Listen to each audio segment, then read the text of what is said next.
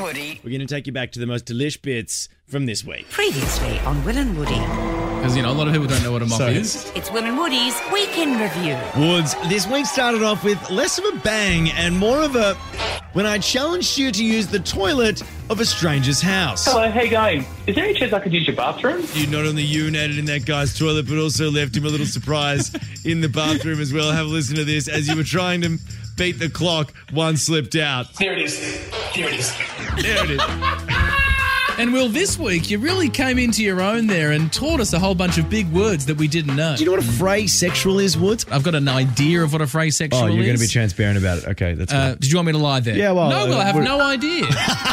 But aside from that, I think the best thing you taught us this week was all the innuendo that can be used to describe, well, you know what. Crashing the custard truck.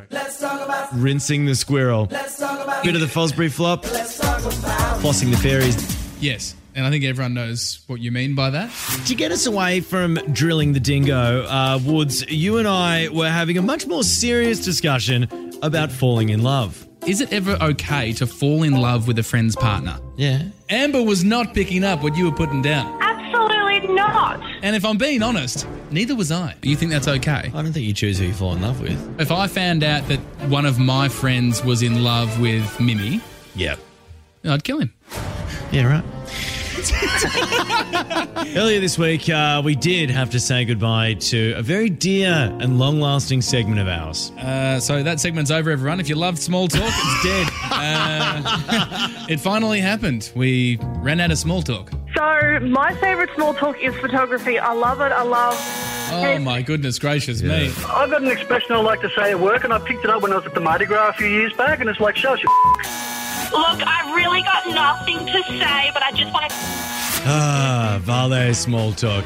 But moving on, a hotel in the UK has banned Irish people. So we wanted to see if an Irish person could conceal their Irishness. Hey, Connor.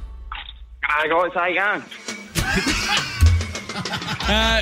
Connor, where are you from? Yeah, not bad, good size. Oh, yeah, not bad. Excuse me? But, Woods, easily the biggest moment of the week was when you bizarrely decided to dress like a 50s rock star for the first time that your girlfriend met your parents. Wild night for you. No, it's You going to be... dressed all in black. You Johnny Cashed it today. I'm just trying to put on a calm exterior. Well, what a week it's been. Great work to our audio producer, Tim. Awesome Yeah, well work done. from him. Yeah. Absolutely elite. How'd it go last night with the Johnny Cash? Despite my outfit of all black. Did you stick with the outfit? Yeah, I did. You stuck with it? I spoke to Mimi about it because I had a shirt in my car, but she saw the shirt and it was unironed, so apparently that's unwearable. Right. So I stuck with the Johnny all Cash? black, and 3 people on the way in asked for their order, which didn't go well.